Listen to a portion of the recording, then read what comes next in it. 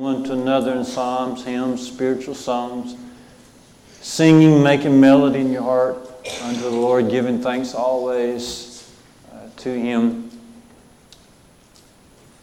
But the book of Ephesians also deals with living for Christ. And that's what we're going to focus on this morning. Living for Christ. Verses 7, 8, and 9 of Ephesians 3 helps us with this.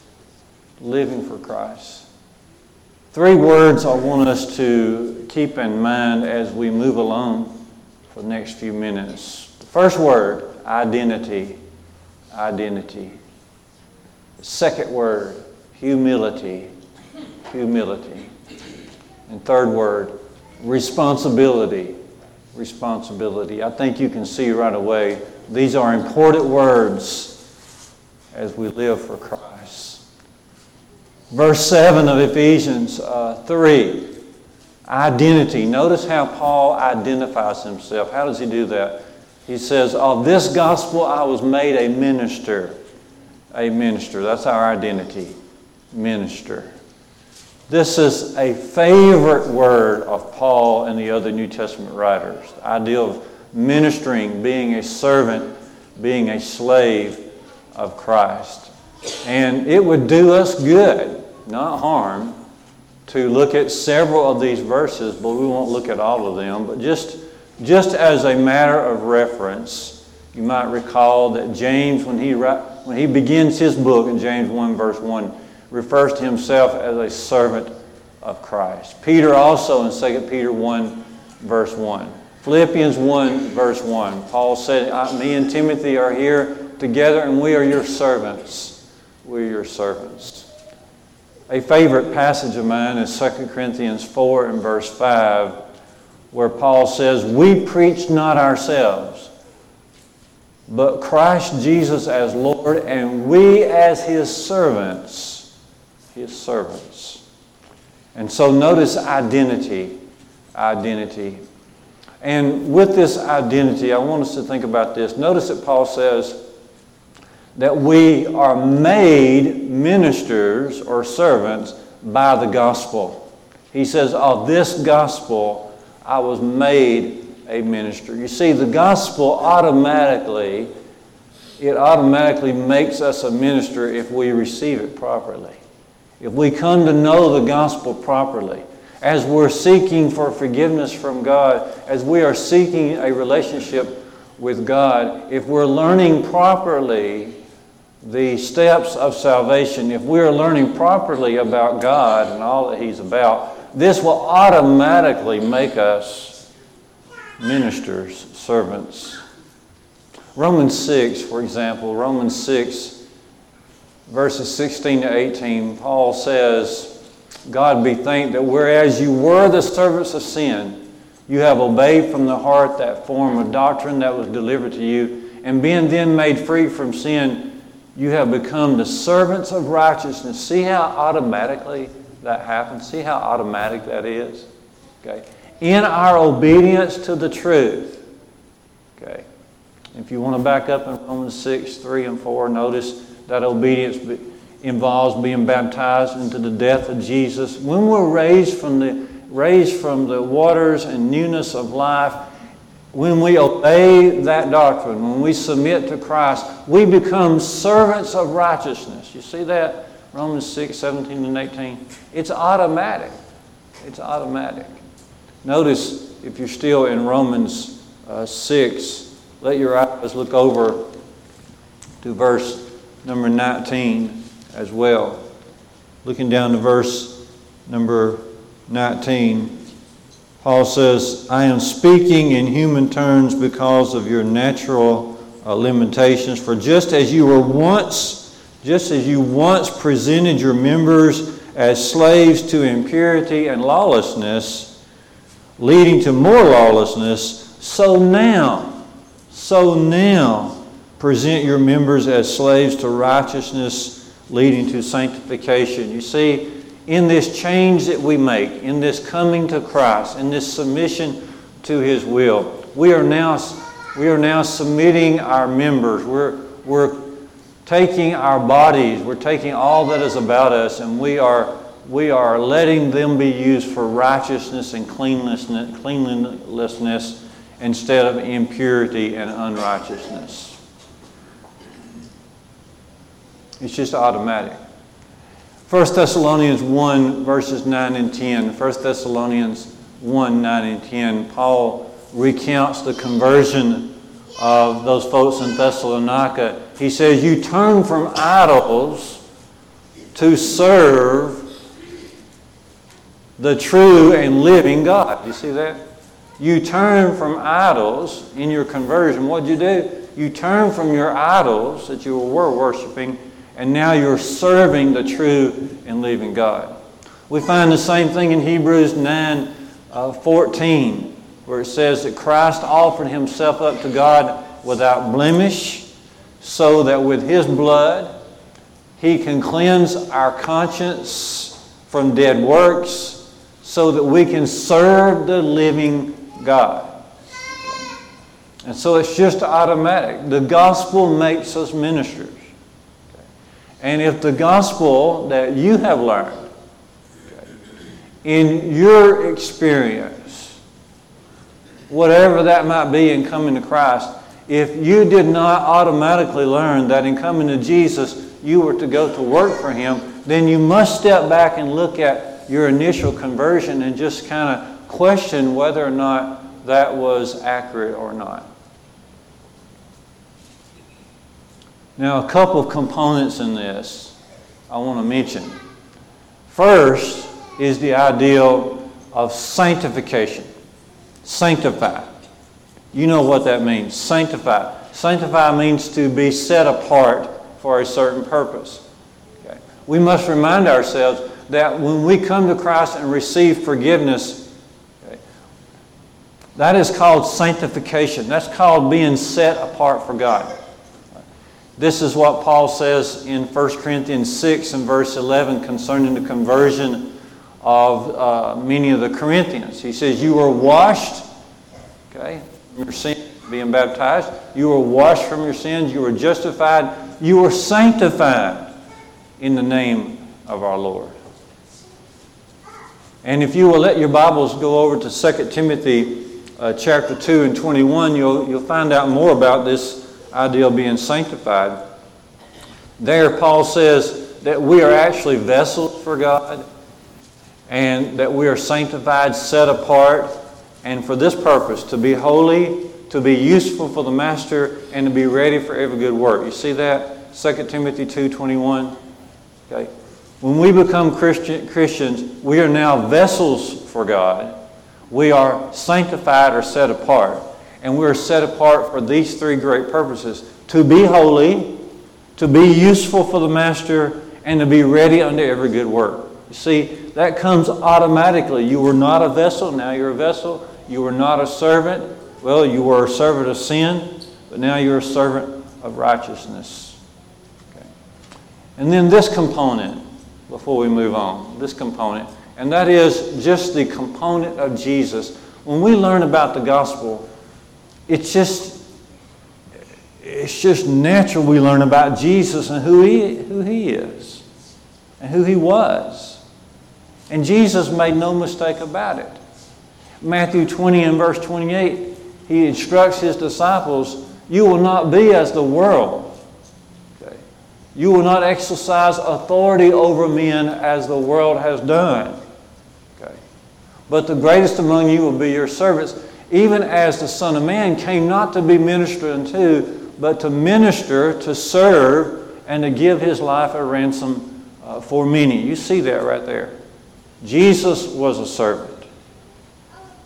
And I have latched on to this saying I saw on a t-shirt years ago, but I've always latched on to it. It's so true. It's so true. And here's what that saying says. It says, we cannot know who we are until we first know who he is. That's so true. It's so true. He's the head and we are the body. He's the master and we are the servant. We can't know who we're supposed to be until we know who he is. Jesus, above all things, is the servant of God. We read in Philippians 2, 5 through 8, these very things, how Jesus left the glories of heaven He didn't think that was a thing to be latched onto. It wasn't a thing to be grasped onto, but he left heaven and was made in the likeness of men, being found in the fashion of a man. He took upon him the form of a servant, and he became obedient unto death, even the death of the cross. He humbled himself, became obedient unto death, even the death of the cross, because he came to be a servant. Okay. So those two components, the idea of being sanctified, when we are forgiven by God, we are sanctified. We're set apart. And then the very fact of who the Savior is. Who the Savior is.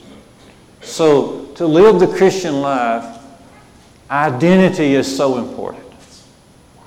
And Paul identifies himself here as a minister, servant, and so should we. So a couple questions to consider as we try to drill this into our hearts. Asking myself, and you ask yourself, am I engaged in the good works of Jesus? Am I engaged? Was it automatic in my life? Was it automatic in my life? Am I engaged in good works? Another question to ask is, do I have to be coerced to do things for the Lord? If that's the case, then again, you'll probably need to step back and look at your initial conversion. You know, there are true conversions and there are false conversions. Okay? And sometimes the devil leads a person down the path of a false conversion. If I have to be coerced into doing things for Christ, then I need to step back and look at who I actually am. Okay. Another question might be, do I think that there are some exceptions for some people? Do I think this servant ideal applies to some but not to others? That happens a lot in the world and even in the religious world, and yes, even in the church, that there's a group that are to kind of be the talkers, and then there's a group that's to actually be the doers. Do I think that there are some exceptions to this idea of serving the Lord with all our hearts? There cannot be exceptions because, again, look who the Lord is. Jesus said an interesting thing in John 5:17. He said, "My Father works up until now, and I work." Okay. How can we even entertain the idea of following God without being a servant? At the very end of the Bible, very last page of your Bible, Revelation 22, John fell down to worship at the feet of the angel that had been helping him with these visions. The angel, of course, told him to get up. But notice what the angel said, Revelation 22, 8 and 9. Notice what the angel said to John. He said, "I am also a fellow servant with you and your brothers and the prophets and all those who keep the words of this book. We are to worship and serve God," he said to John. See? There are no exceptions. No exceptions. Another question to ask before we move on from identity, another question to ask is, do I sometimes look for somebody else to do what I ought to be doing?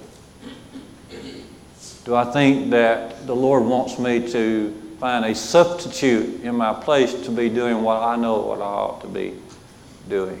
Interesting, Jesus told his disciples in Acts 1 verse 8, he said, "You shall be my witnesses, beginning here in Jerusalem, Judea, Samaria, and uttermost parts of the earth." He didn't say go out and find somebody. Now, he didn't tell his disciples, go out and find somebody to be my witnesses.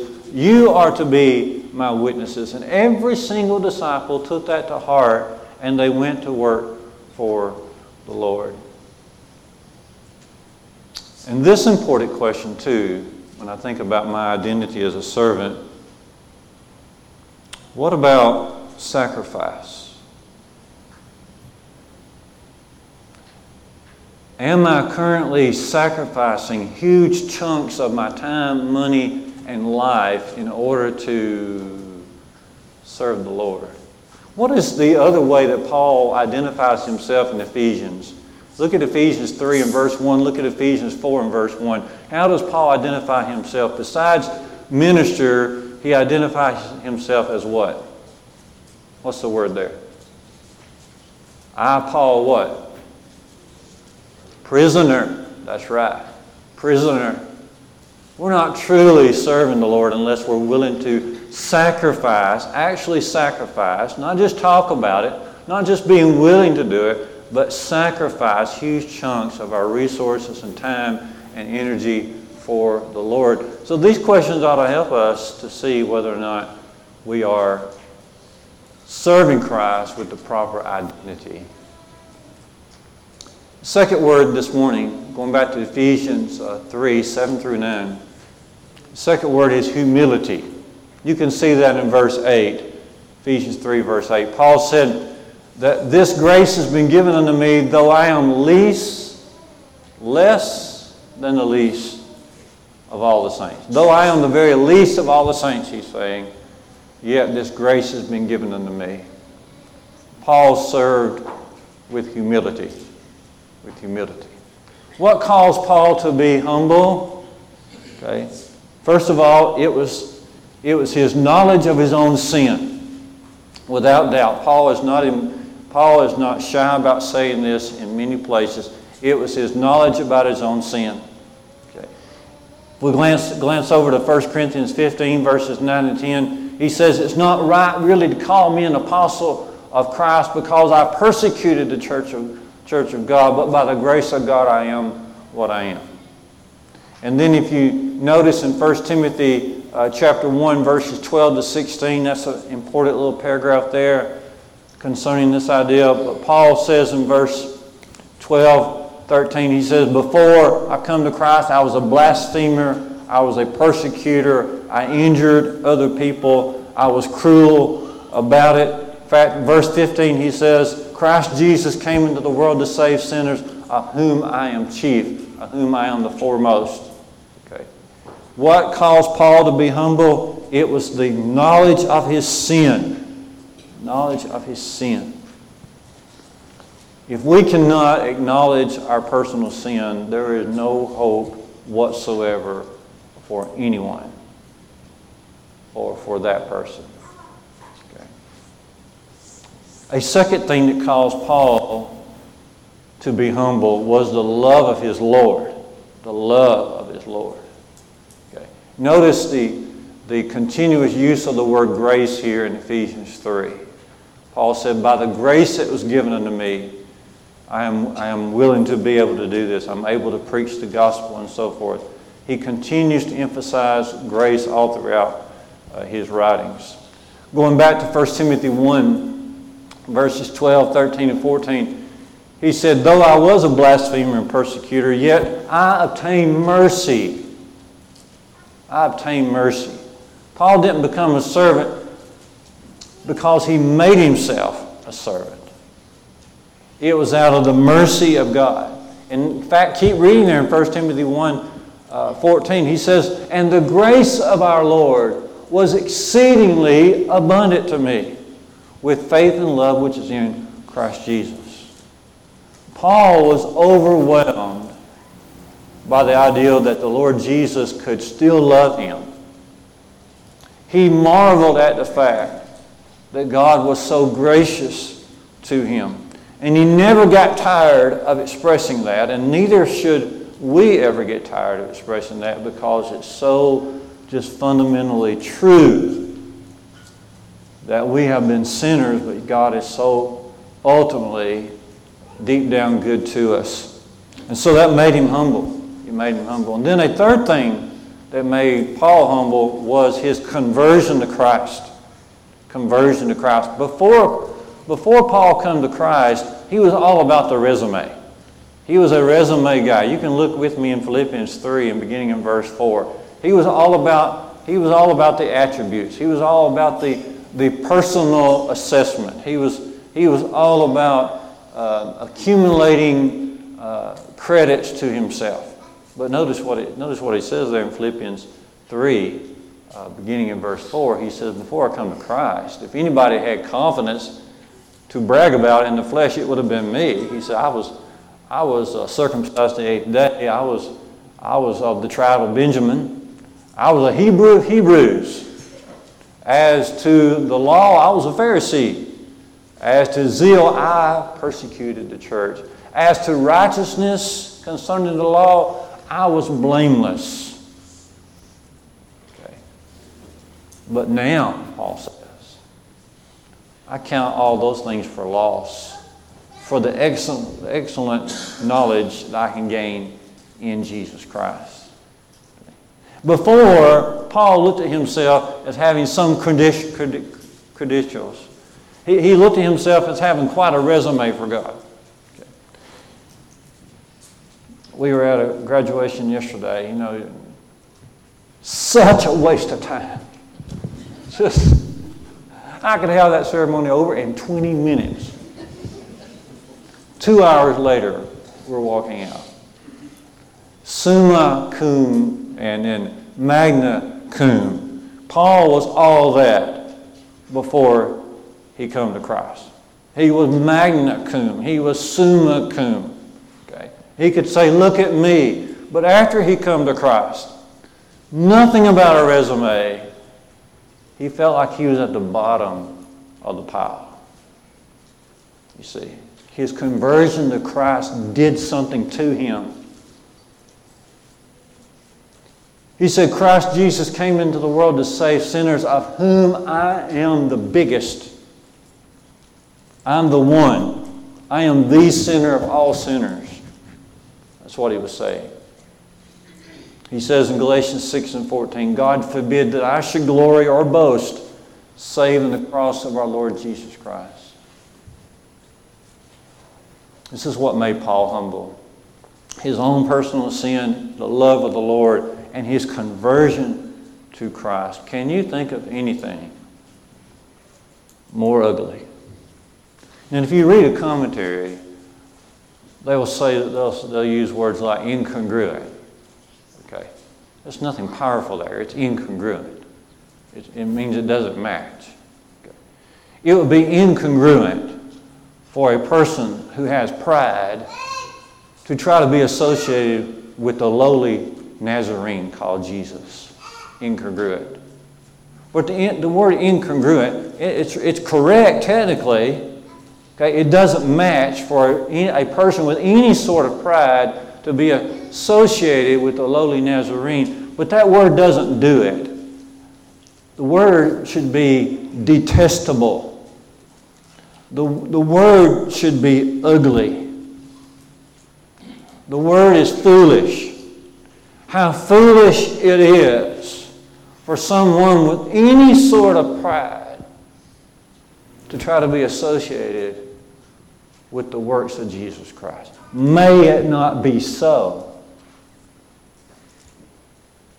Paul says in Acts 20, as he's talking to the elders of the church at Ephesus, he said, guys, when I was among you, you know I served with all humility. Acts 20, 18 and 19. Okay.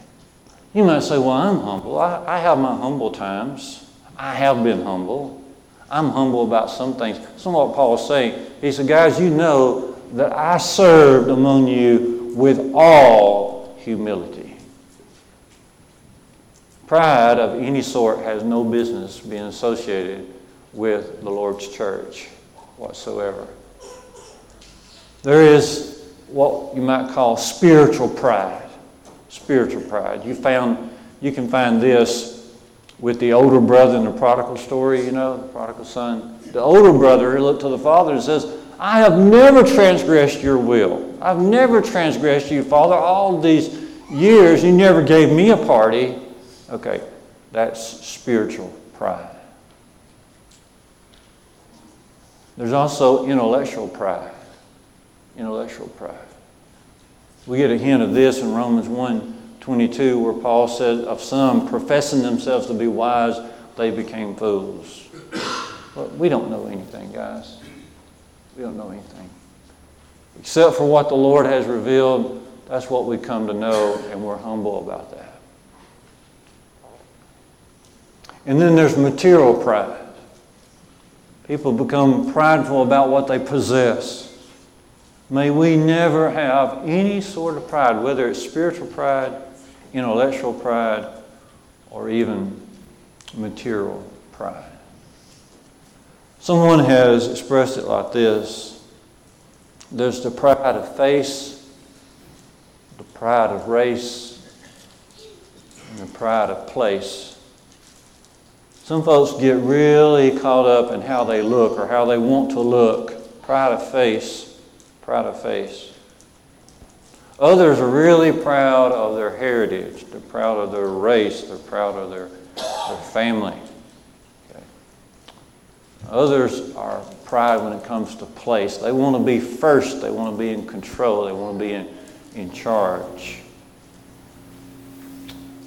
The Lord's servant seeks to separate himself from any sort of pride.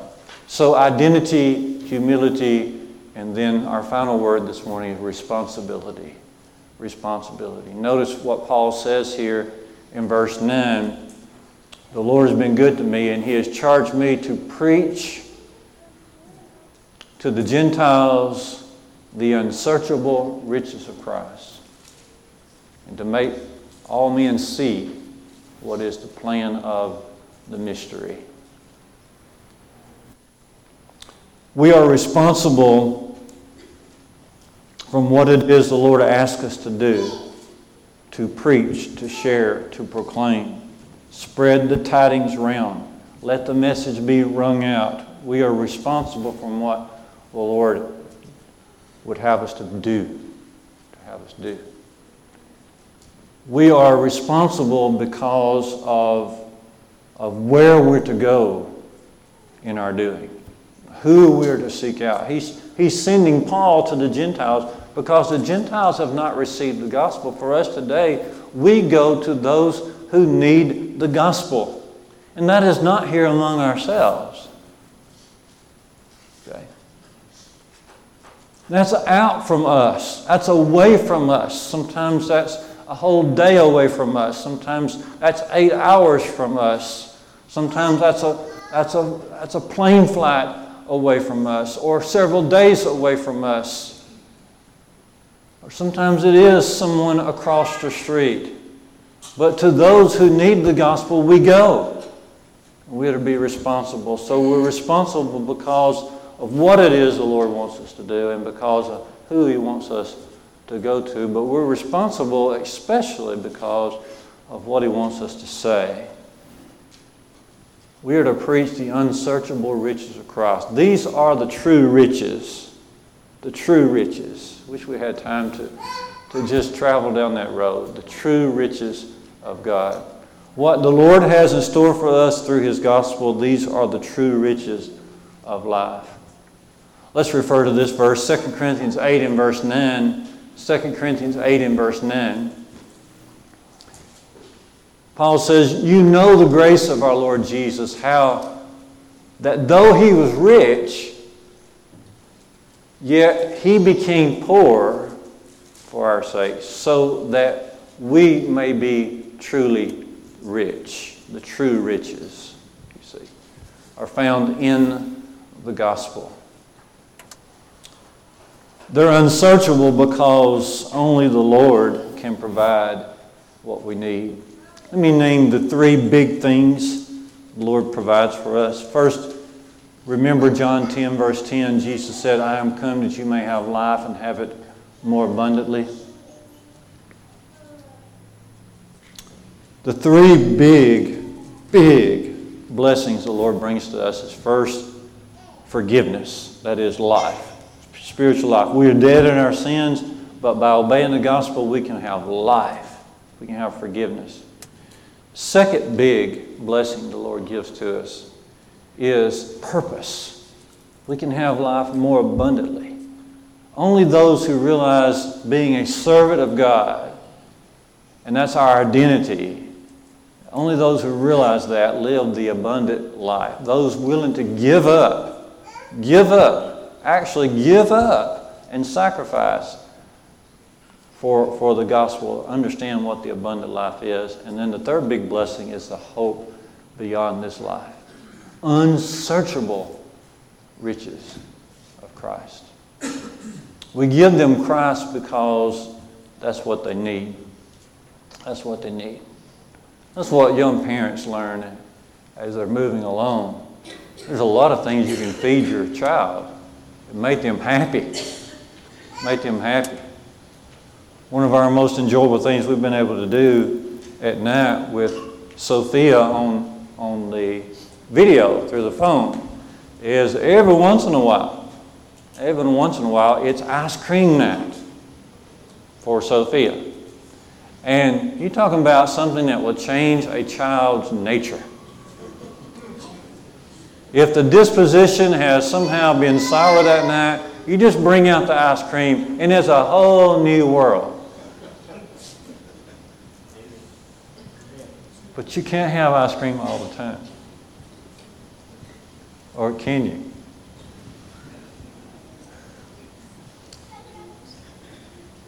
Young parents understand they have to sometimes, many times, give their children what they need, not what they want. The unsearchable riches of Christ, it's our responsibility to get that out there somehow or another through many means, because that's what the world needs, not what the world's going to want. The world wants the ice cream, but they need the Lord Jesus. We live for Christ, and by living for Christ, we stop and say, well, what's my identity? And then what about my humility? Am I being responsible for my Lord? The book of Ephesians is powerful. It can help us to come home to Jesus. What about us today? What about you today? What about our Lord? What about His goodness? What about His death on the cross? Am I living responsibly with Him and for Him? The invitation song has been selected, and it is designed to encourage us. May these scriptures and the words of this song encourage us to do right and be right before God. Will you come this morning, right now, as we stand, as we sing?